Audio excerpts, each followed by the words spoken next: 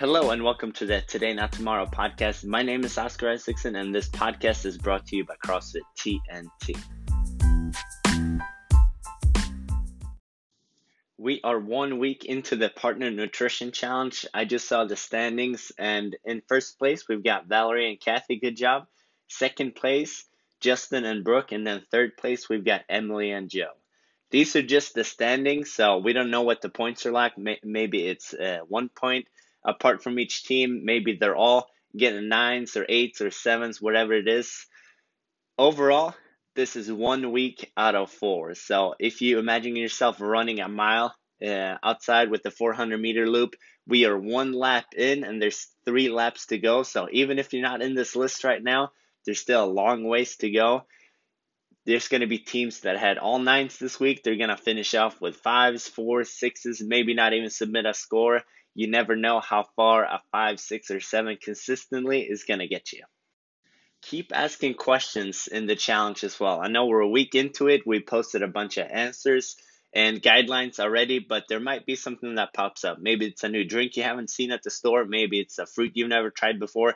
Can I have beans? Can I not have beans? Can I put butter in my coffee? The answer is no, you cannot put butter in your coffee, but keep answering questions. It's great to hear them, and it's helpful for other people to see them as well. Since we're talking about the nutrition challenge, I've gotten a few questions about the dunk tank testing. The real name for this is hydrostatic weighing, and how it works is you get into a tank of water, you get completely submerged, and you blow out all the air that you have on board. There's a scale underneath the water, and then they have a couple equations to see how much is fat mass and how much is lean mass. It's important to note that this is an estimation of your body fat percentage. There's always a little bit of an error that's going to be associated with any type of test, whether you do a caliper test where they pinch you on the side, or if you get into a bod pod where they use a similar calculation, they just don't put you in water. It works because fat has a different buoyancy compared to lean mass, so they cannot test to see what the density of your body is. Daily hydration is going to affect results. How much carbohydrates you have stored in your body is going to affect results. You want to be as consistent with these tests as you can. Keep the meals the same. If you have anything to eat, keep the day before or 2 days before very similar too, because swings in water, hydration, fiber, all kinds of stuff like that is going to affect the results. It's important to know that the error rate is about 5 to 6% maybe in a test like this. So let's say you do the test and it says that you have 10% body fat. Great. That means with a 6% error, you could have somewhere in between 4% body fat or 16% body fat. So the test telling you that you have 10% body fat, it says that you're somewhere in between 4 and 16 if I did the math right. So you want to take this with a grain of salt. You want to use this along with looking at the mirror, see how you feel, maybe taking measurements too. Where are you at on your belt loop? You don't want to put all your stock into that number that comes out on the piece of paper. You want to go off of how you perform in the gym, what you look like, what you feel like, and try and be as consistent as you can when you do this test and when you retake this test. So 6% error. That means that let's say you got 20%, that's your body fat percentage on the test. That means you're somewhere in between 14% and 26%. So there's still a range there, even though this is one of the most accurate tests that you can do. Along with the body fat percentage, the dunk tank lady might give you a couple other recommendations saying you should weigh a little bit more, you should weigh a little bit less. That is just a suggestion based on a bunch of averages and other people.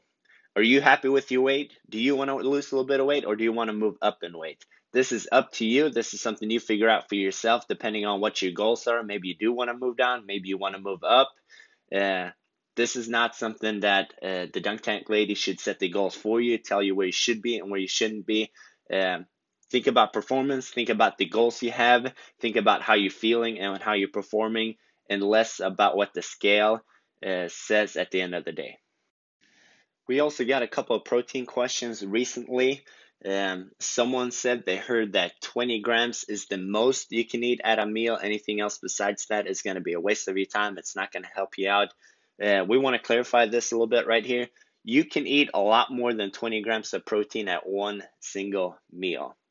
For the nutrition challenge, our one of the rules is that each meal or snack has to have at least 20 grams of protein. So um, that first recommendation is a maximum at 20%, and our most recent recommendation that we're doing for the challenge is that 20 grams is a bare minimum. So how does this work?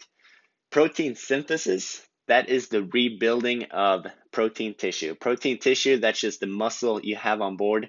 There's always a breakdown and a build-up process going on at the same time. You're always going through muscle, through working out, through just sitting around throughout the day. There's always a breakdown process and a build-up process that happens at the same time. If you challenge your muscles a little bit extra and then supply them the building blocks needed, then this process is cranked up a little bit and you put on a little bit more muscle than you had before, or a little bit stronger muscle. That recovery process is called protein synthesis, and it works like an on-off switch. If you don't get enough protein, it simply doesn't get activated at all. If you have 5 grams of protein, doesn't activate. If you have 10 grams of protein, doesn't activate. If you have 15 grams of protein, it doesn't activate. It doesn't activate until you get at least 20 grams of protein. We can be a little bit more detailed here with what types of protein we're talking about. Is this branched chain amino acids or is this glutamine? For all intents and purposes, just think about protein sources in general. Meat, dairy products, egg, protein shakes. If you don't get to 20 grams of protein, then this process doesn't turn on. It's an on and off switch. It's not a gradual increase and decrease. So when the lady says, or when the recommendation is, oh, you can only utilize 20 grams of protein, that's it. That is where you see the full effect of you hitting the on switch and you start that rebuilding process. But what happens with the other stuff? Let's say you get 25, 30, 35 grams of protein. This stuff is not wasted. You do not waste any nutrition. This is why most people walk around being heavier than what they should be. This is how most people walk around still being alive, even though they live off of Taco Bell, Pop-Tarts, and Gatorade. The body is super efficient at extracting the nutrition that it needs from the diet, and nothing is wasted. In terms of activating protein synthesis, you have to get to at least 20 grams. Going above it, you're fine. It's actually a really good number to try and hit at each meal and at each snack, just so you get the most bang for your buck out of the protein sources that you eat. And that is why we recommend at least 20 grams at each snack or meal. That is all the nutrition talk for today. Partners, keep holding your teammates accountable, stay on top of them, submit the points, and really get after this challenge. 1 week down, 3 to go. You're going to start seeing some awesome results very soon if you haven't already. This weekend, there was the Festivus competition. We had 5 teams competing and Paul D as well. So to all 11 of you, nice work. You guys did awesome. It was fun to see you compete, deal with the jitters of competition, judges, the intensity of the heat. Competing is a ton of fun. If you've never done a competition before, I highly recommend it. You always learn something new about yourself. You always push yourself a little bit extra, and you take training a little bit more seriously. The next competition we have coming up that you'll see in a couple of weeks is the CrossFit Open.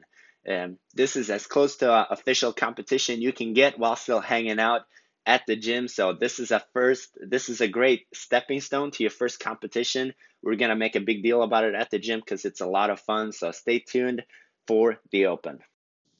If you missed the announcement last week, Lindy has opened up her own nonprofit. This is called Adaptable Performance Foundation. The goal is to provide coaching to those who have physical, mental, cognitive, neurological, and/or temporary disabilities. The goal is to help make fitness more accessible and CrossFit less scary. This is going to be a big deal at the gym. Lindy's been working on this for a while, and she's going to grow this into something great. We're going to start off by having a little fundraiser, not this Saturday, but the next Saturday again. We're doing a fundraiser at the gym. We're just going to accept some cash donations. Anything you can donate is going to help out. The goal is to help as many people as possible stay healthy, stay fit, and to find a gym they love.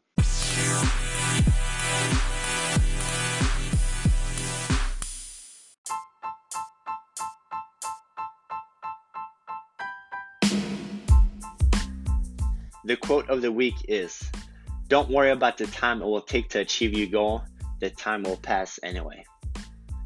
There's that one thing you've been wanting to do, you've been thinking about it for a while, but it's kind of a scary goal and it's going to require a lot of work. It's far away. It's 10 years away, 15 years away, and you're not sure if it's a good idea or not. You're a little bit worried about what people are going to think about you if you don't succeed. You know what?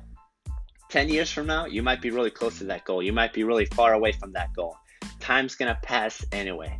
Just because it's a big challenge, just because it's going to take you a long time, doesn't mean that you can't do it. I hope that you have a great week coming up. I'll see you at the gym. Let's get after some workouts.